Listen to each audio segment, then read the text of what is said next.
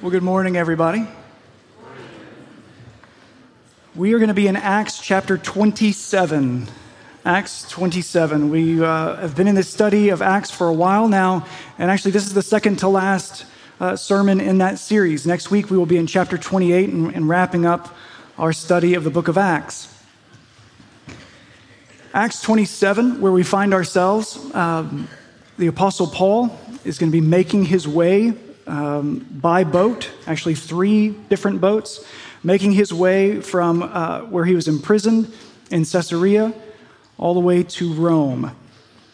And so it's that voyage, the account of that journey that we're going to be looking at together this morning. So if you would turn to Acts 27, we're going to do our best to go through all of it, but I will not read all of it right now. We will begin with verse 9. Acts chapter 27, beginning in verse 9, and let us listen carefully, for this is God's word. Since much time had passed, and the voyage was now dangerous, because even the fast was already over, Paul advised them, saying, "Sirs, I perceive that the voyage will be with injury and much loss, not only of the cargo and the ship, but also of our lives." But the centurion paid more attention to the pilot and the owner of the ship than what Paul said. And because the harbor was not suitable to spend the winter in, the majority decided to put out to sea from there, on the chance that somehow they could reach Phoenix, a harbor of Crete, facing both southwest and northwest, and spend the winter there. Now, when the south wind blew gently, supposing they had obtained their purpose, they weighed anchor and sailed along Crete, close to the shore. But soon a tempestuous wind, called the northeaster, struck down from the land. And when the ship was caught and could not face the wind, we gave way to it and were driven along, running under the lee of a small island called Cauda. We managed with difficulty to secure the ship's boat. After hoisting it up, they used supports to undergird the ship. Then, fearing that they would run aground on the Syrtis, they lowered the gear, and thus they were driven along. Since we were violently storm-tossed, they began the next day to jettison the cargo, and on the third day, they threw the ship's tackle overboard with their own hands, when neither sun nor stars appeared for many days, and no small tempest lay on us. All hope of our being saved was at last abandoned. This is the word of the Lord. Let's pray. Father, we are reminded this morning that Christ is risen, and we therefore have hope. Lord, would you lay hold of our hearts this morning by your Spirit, that we might trust you in the depths of our being, love you with all of our strength, and obey you in all that we do. Meet with us here in your word, and speak, Lord, for your servants are listening. We pray these things in the name of the Father, and the Son, and the Holy Spirit. Amen. Throughout childhood, people ask you what you want to be when you grow up. Recently, my oldest daughter, June, said that she wants to be a minister, and that made me feel good. Her little sister, Eleanor, never one to be left out, chimed in that she wants to be a goddess. I'm not really sure how that makes me feel. Kids are asked this question all the time, and you would think that after all of that practice of answering the question, that when it came time to make a real answer, it would be easier. I had a number of answers, both in childhood and in young adulthood. My first answer was to be a preacher/magician, so halfway there. But when it came time for college, my plan was actually to become an art teacher. I love the visual arts, especially the abstract expressionists of the 1940s. Franz Klein, Joan Mitchell, Cy Twombly, if you're looking for a kid's name or a dog's name. But my absolute favorite artist was also from the 1940s, but he was far away from the elite galleries of New York and Paris. He was a Baptist minister, born in Valley Head, Alabama, and his name was Howard Finster. When Finster retired from the ministry, he had a vision of painting what he called sacred art for God. And that's just what he did until the day that he died. He painted thousands of works, and he's considered the grandfather of contemporary folk art. Some of you might have seen the signs outside of Summerville, Georgia, for the art garden and chapel that Finster built. It's called Paradise Gardens. I visited there once, actually on spring break in college, just in case you wanted to know how wild I could get. Have any of you ever been there before? Anyone? One? We both like to party. So the property is about 3 acres. It looks kind of like a junkyard with thousands of painted objects. In one section, there's a mosaic made of broken glass, twisted pieces of metal, lots of bicycle parts. And there's a sign painted in Howard's legendary handwriting that reads like this, quote, "I built this garden of broken pieces to try to mend a broken world of people who are traveling their last road. I took the pieces you threw away and put them together by night and day, washed in rain, dried in sun, 1,000,000 pieces, all in one." End quote. Those words have always stuck with me. Finster took broken pieces, tossed away, made invaluable art that sits outside, washed in rain, dried in the sun. Well, the Apostle Paul had been arrested in Jerusalem, just as he had expected. And after years of prison in Caesarea, he was put on a ship to be tried in Rome before Caesar. It didn't have to be this way. We read that had Paul not appealed to his Roman rights and requested this trial by Caesar, he would have been released. Agrippa said so in chapter 26, verse 32, that Paul would have been released by now and been free. But God had told Paul that he would testify before Caesar in Rome. So what we learn from that is that Paul isn't looking to be free, he's looking to be faithful. It's true, Paul is a prisoner, but he's on a mission. He's on a mission from God. That's my subtle Blues Brothers reference for the morning. That's for the folks going to the over 50 dinner next Sunday. Acts 27 reads a lot like a travel journal, with all the excitement and the danger that's found in writings like the Odyssey or Moby Dick. It's a trial at sea. And in the ancient Greek culture, survival at sea was a mark of the righteous, the strong, the favored. Luke's diary-style account of this journey begins in late autumn when Agrippa decides that it's time to deliver Paul to the courts in Rome. The centurion placed in charge of transporting these prisoners and friends, accompaniment for the journey. His name was Julius. And Luke was one of those friends traveling along with Paul.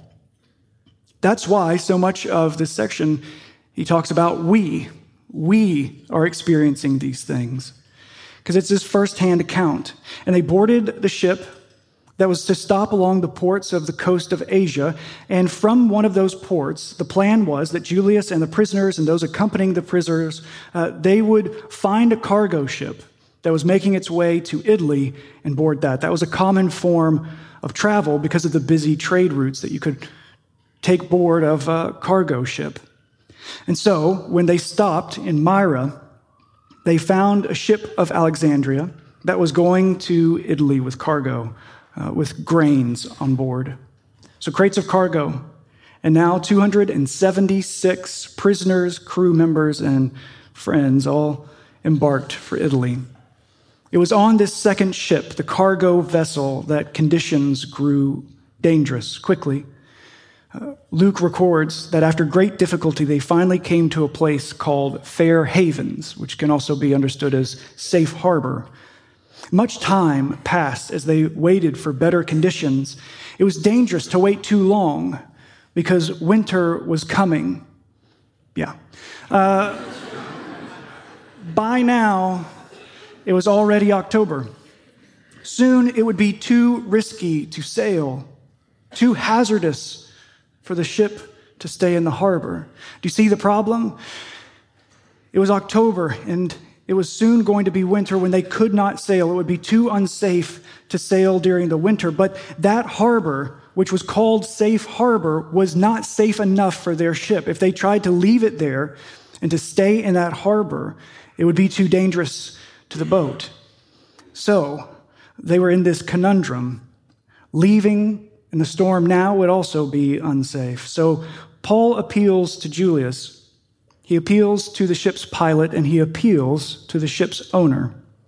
In verse 10, saying, "Sirs, I perceive that the voyage will be with injury and much loss, not only to the cargo and the ship, but also of our lives." See, Luke says that the centurion paid more attention to the pilot and the owner of the ship than he did to Paul, which makes sense because Paul is a prisoner. And he listens to the guy who owns the boat and the guy who's driving the boat. But the harbor was not suitable to stay in, and so the crew took a vote. Majority went for it. So, hoping that they could somehow make it into a safer harbor in Crete called Phoenix, they set out to winter there. And as they set out, this gentle south wind begins to blow. Things don't seem that bad, and so they draw the anchors and they set sail along the coast of Crete. But soon a raging wind called the northeaster struck. In Luke's words, it attacked and tossed the ship about in the sea. The ship was being pushed back. It couldn't advance further. And they could not face that wind anymore. And so Luke records that we gave way. We gave way to it, and we were driven along. At that point, they couldn't combat it anymore, and so they were just going to go where the wind took them and try to keep the boat upright. And running under the lee of a small island called Cauda, they tried to keep going. He's saying that they stopped trying to fight it and just went with the wind and the waves. The ship now has 276 people aboard, and they are being violently storm-tossed. On the second day of the storm, they begin to unload the cargo. On the third day of the storm, they abandon the ship's tackle. And then 12 more days of relentless rain and wind keep going. And Luke records that after they had abandoned some cargo and they abandoned the ship's tackle here 2 weeks later, they abandoned hope, the hope of being saved at all. Have you ever felt that desperate before? To give up hope? So beaten down and so exhausted that you abandoned hope? Luke is saying that he has.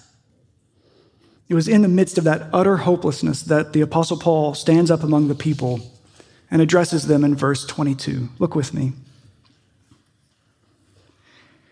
He says, "Men, you should have listened to me and not have set sail from Crete and incurred this injury and loss. Yet now I urge you to take heart, for there will be no loss of life among you, but only of the ship. For this very night there stood before me an angel of the God to whom I belong and whom I worship. And he said, 'Do not be afraid, Paul. You must stand before Caesar. And behold, God has granted you all those who sail with you. So take heart, men, for I have faith in God that it will be exactly as I have been told. But we must run aground on some island. Paul had a vision of an angel, and he told his shipmates to take heart, to be strengthened, take courage, that they would make it through this storm alive. So, on night 14 of this raging storm, as the ship was being driven across the Adriatic Sea, around midnight, the sailors speculated that they were, in fact, nearing land. They decided to take a sounding. Now, a sounding is when you take a line, tie a weight to it, drop it down, and let that measure how far the depths are. So they did that, and they found 20 fathoms, 120 feet. A little bit later, they took a sounding again, and this was 15 fathoms, around 90 feet. And the sailors became afraid that in the darkness, because they could not see, they did not know where they were, where it talks about how there was no sun by day, no stars by night, that meant that their navigational system was failing them. They didn't know where they were. And they thought, we don't know if this land that we are getting near to, we don't know what rocks might be out there. And so afraid that they might run into one of those rocks, they decided to drop their anchors where they were. So they let down 4 anchors. It was now about 3 or 4 o'clock in the morning. And Luke says that they prayed for day to break. But some of the sailors were only pretending to lower anchors. What they were actually doing was taking the lifeboat down so they could jump into it and escape. Now, when Paul saw this, he went to the centurion, Julius, and he said to Julius and the soldiers, "Unless these men stay in the ship, you cannot be saved." Julius ordered that they cut the ropes and let the lifeboat go into the sea. And as daylight was finally beginning to break, Paul urged everyone to take some food for strength. Look at verse 33. Today is the 14th day that you have continued in anxiety and without food, having nothing to eat. Therefore, I urge you to take some food, for it will give you strength. For not a hair is to perish from your head of any of you. They hadn't eaten much at all for 2 weeks, and it wasn't because there wasn't food on board. Remember, it was a grain ship, and so there was food on board, but 2 weeks of constant seasickness, constant thrashing about in the boat, constant rain and wind, and constant anxiety, he says. They couldn't eat. They barely ate anything at all. And he says, you need your strength, and you need to eat.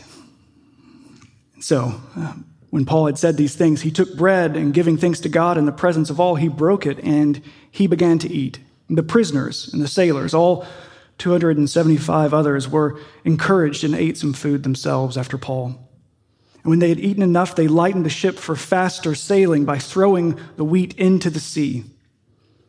Morning began to break, and they could see that there was an island, but they did not recognize it. They saw a bay with a beach, and they thought, if at all possible, maybe they could run the ship onto the shore there. So they cut loose the anchors into the sea, and at the same time, they loosened the ropes that tied the rudders, and hoisting the sail to the wind, they made their way for the beach. But as the boat moved closer to the land, they struck a sharp and jagged reef. The vessel ran aground. The bow was stuck. It was immovable. The wooden planks of the boat were being broken apart by the reef, by the constant crashing waves. The massive cargo ship was being battered into broken pieces. Fearing that the prisoners were going to try and swim away and escape, the soldiers decided to kill all of the prisoners. Otherwise, they would have been held responsible for their escape and likely executed for it. So, as they start to move on this plan, Julius, the centurion, who all along had been looking out for Paul, once again stopped the soldiers from carrying out their plan. Julius ordered everyone on the boat who could swim to go overboard first and start making their way. The rest of the passengers were put onto the broken pieces of the boat to float ashore. Picture that. This massive ship breaking apart into pieces. Life rafts 276 people swimming and floating to shore. 14 days and nights of torrential rains, crashing waves, inescapable darkness. In the midst of that hopelessness, as they were washed in rain and delivered to the shores through a shipwreck, they made it alive to the shore. Luke records in the very last line of chapter 27, "And so it was that all were brought safely to land." And so it was. Dr. Luke, the Apostle Paul, were saved from the storm by a shipwreck. So how do we interpret and apply this message? This travel log by Dr. Luke, this diary of his dramatic voyage with the prisoner Paul to Rome. Well, rather than breaking the story apart on the reef of our own objectives or the waves of our own interests, I think we first have to take the story just as it is. As you may recall, in the introduction of Luke's gospel, chapter 1, Luke was writing both his gospel account, the gospel according to Luke, and the book of Acts. He was writing all of that to this one man named Theophilus. Theophilus is viewed as being a Roman official of high ranking. And Luke states that at the beginning of this gospel, he states his intentions as the author, saying this, quote, "Inasmuch as many have undertaken to compile a narrative of the things that have been accomplished among us, it seemed good to me also, having followed all things closely for some time past, to write an orderly account for you, most excellent Theophilus, that you may have certainty concerning the things that you have been taught." End quote.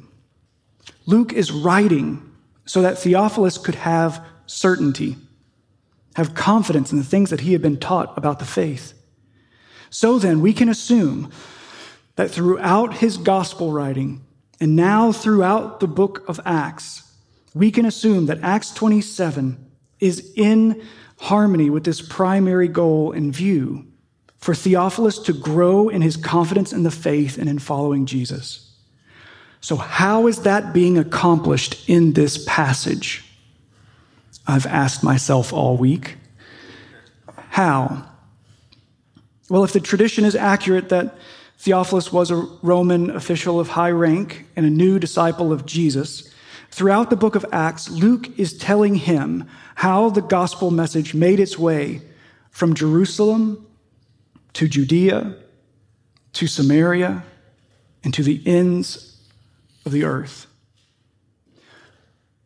From Jerusalem, Rome definitely seemed like the end of the known world. Luke is telling Theophilus how God, in his matchless power and his sovereignty, brought the news of Jesus' death and resurrection, of forgiveness of sins and life everlasting, all the way to Rome. In the final chapters of the book of Acts, they tell us that the promise and command of Jesus, right before his ascension, when he gives this mission to his disciples, what he says there has come true. Throughout the book of Acts, we see that unfolding. They move literally from Jerusalem to Judea to Samaria to the ends of the world.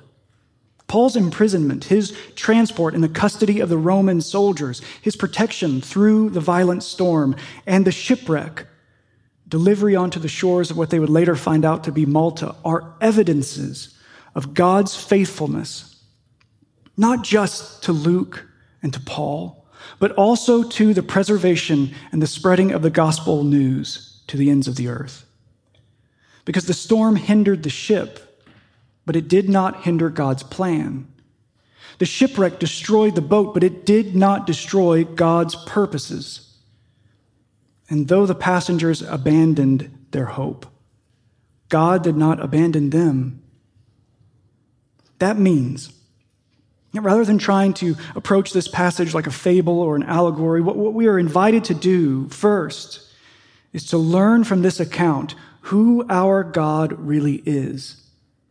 And then, like the very first reader of this account, Theophilus, we can grow in our confidence and our certainty about the things that we have been taught.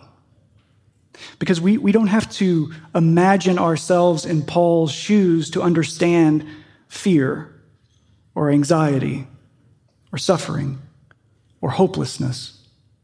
The shipwreck wasn't a metaphor for Paul. It was the real circumstances of his suffering under the real sovereignty of God.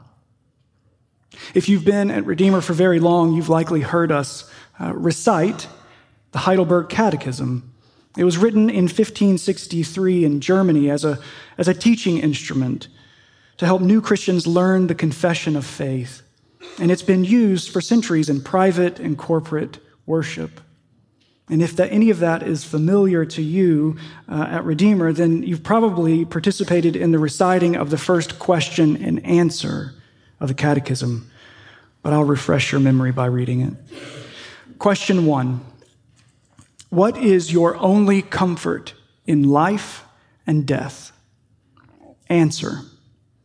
That I am not my own, but belong, body and soul, in life and in death, to my faithful Savior, Jesus Christ. He has fully paid for all my sins with his precious blood and has set me free from the tyranny of the devil. He also watches over me in such a way that not a hair can fall from my head without the will of my Father in heaven. In fact, all things must work together for my salvation. Because I belong to him, Christ by his Holy Spirit assures me of eternal life and makes me wholeheartedly willing and ready from now on to live for him. When we read this question 1 from the Heidelberg Catechism, in light of Acts 27, we can see that there are numerous glimmering points of correlation.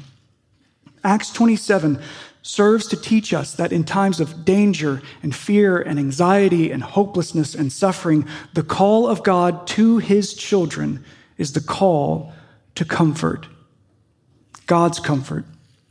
And the foundation of that comfort, the ability to take heart in life and in death, is that we are not our own, but we belong. Look back for a moment at the second address of Paul to his shipmates in verse 22. Yet now I urge you to take heart, for there will be no loss of life among you, but only of the ship. For this very night there stood before me an angel of the God to whom I belong and whom I worship. And he said, "Don't be afraid, Paul. You must stand before Caesar. And behold, God has granted you all those who sail with you. So take heart, men, for I have faith in God that it will be exactly as I have told." In this setting, with 276 on a ship being led to the most diverse and metropolitan city in the known world, Paul has to clarify who his God is. And Paul describes his God like this: the God to whom I belong and I worship. Paul's foundation for having comfort and confidence is that he belongs to God. Like most gods at that time, Paul was a worshiper of the God, but that's not all. Paul is not just a worshiper. He's not just a fan or a follower or an admirer of Jesus. No, Paul belongs to Jesus. Do you think of yourself as belonging to Jesus? When you think of yourself, who you are, do you think in the words of Paul to the Corinthian church when he says, "You are not your own, but you were bought with a price"? You belong to Jesus, and in his possession, there is comfort. Do you find the basis of your comfort belonging to God? Every other aspect of confidence and comfort flows out of that fact that you belong to him. He has redeemed you to himself. All other expressions of comfort find their beginning in the reality that you belong, body and soul, in life and in death, to your faithful Savior, Jesus Christ.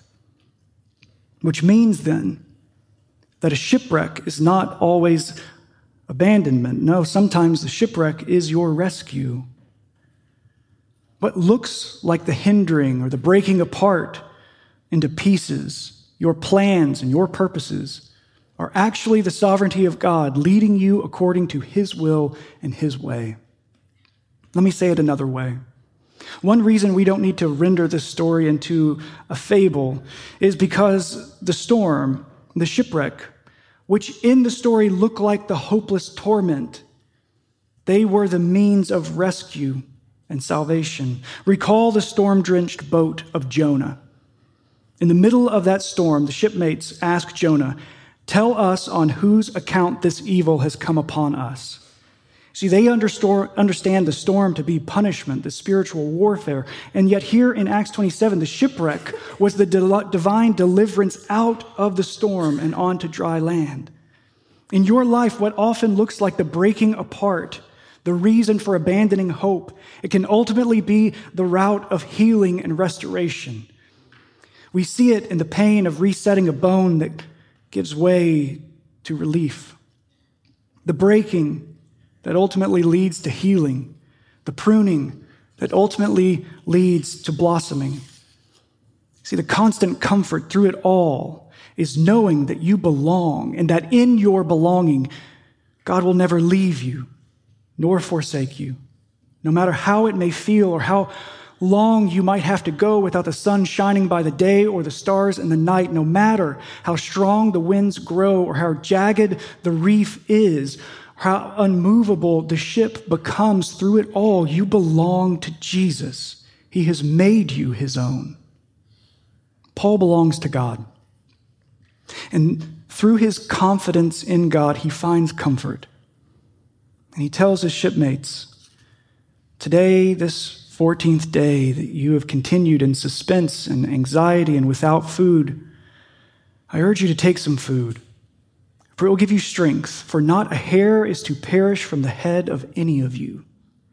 To borrow language from the Heidelberg Catechism, Paul is telling them that God watches over me in such a way that not a hair can fall from my head without the will of my Father in heaven. In fact, all things must work together for my salvation. Paul's confidence in God's sovereignty, and by sovereignty I mean the active power of God's will. Paul's confidence in God's sovereignty is the means by which he has this audacious comfort in the face of devastating darkness. Nothing in the skies made it seem like the storm was subsiding or that anything was getting better. But Paul's comfort was not based in the circumstances of his day. It was based in belonging to Jesus. Paul knows all things must work together for my salvation, not my happiness or ease or security or satisfaction or prosperity, but my salvation. And in that salvation, he is promised eternal joy, eternal security, eternal satisfaction, eternal prosperity. We must not forget that the chaos of earth does not negate the peace of heaven, that the storms of life do not negate the promises of eternity. The shipwreck of our plans do not thwart the will of God, because in his providence and divine permission, all things must work together. Paul was desperate to get to Rome, to testify to the good news of God's grace, and from that proclamation, he would be executed. Paul wasn't simply in a storm. He was in the will of God. And Paul wasn't simply on a ship. He was on the mission of God. So what about you? Are you aware of the will of God in your own life? Are you seeking him in how you can be glorifying him in what he is doing? Or are you lowering the lifeboat, focused on trying to escape the storm and avoid the shipwreck? Because sometimes we believe the notion that God's will must always be the opposite direction of the storm. We mistakenly believe that God's plan would never be the chaos of the storm. But one of the innumerable messages of the cross of Jesus is that Jesus is intimately familiar with the chaos of suffering and pain. Isaiah the prophet says that it was the will of the Father to crush him. Christ is no stranger to the storms. And not only is he with you in the midst of the chaos, it's that he has been there himself. And you belong to him. Luke gives us an account of real suffering, hopelessness, danger. It's a scene out of his own diary of experiences. And in it, he reminds us that as Christians, as those who belong to God and who worship him, we live in the reality of God's sovereignty, and no circumstance can undermine his sovereign power. All things must work together for our eternal good in Christ. Of course, that doesn't mean there won't be storms or even shipwrecks, but we take heart that the crashing waves and the raging winds obey the voice of the Lord. And not a hair from your head, not a breakup or a breakdown, not losing your job or finding a spouse, not beating a disease or finding out that it's back. None of these things are too far from God's presence or his power. Nothing escapes his sovereign care or his sustaining grace. Because like Howard Finster, picking up the broken pieces long abandoned and tossed aside, God picks up our battered shipwrecks of our own lives, and he fashions us together as a bride for Christ.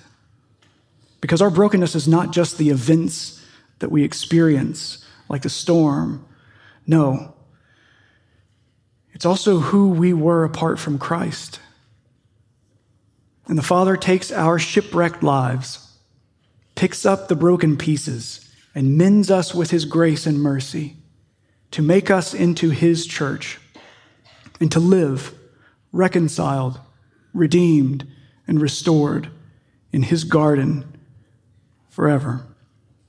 Washed in rain, dried in the sun, a million pieces all in one. And we know that there will be storms and chaos and shipwrecks and sickness and suffering and pain and hopeless nights where we pray for daylight. And I know that some of you are in the middle of those nights now. And for some of you, daylight is finally beginning to break. And for others, the skies are only now starting to darken. But Acts 27 reminds us that in the midst of real storms and real shipwrecks, real fear and real suffering, you are not alone. And you are not your own. But you belong, body and soul, in life and in death, to your faithful Savior, Jesus Christ. To him be all glory in heaven and on earth, today and forever. Let's pray.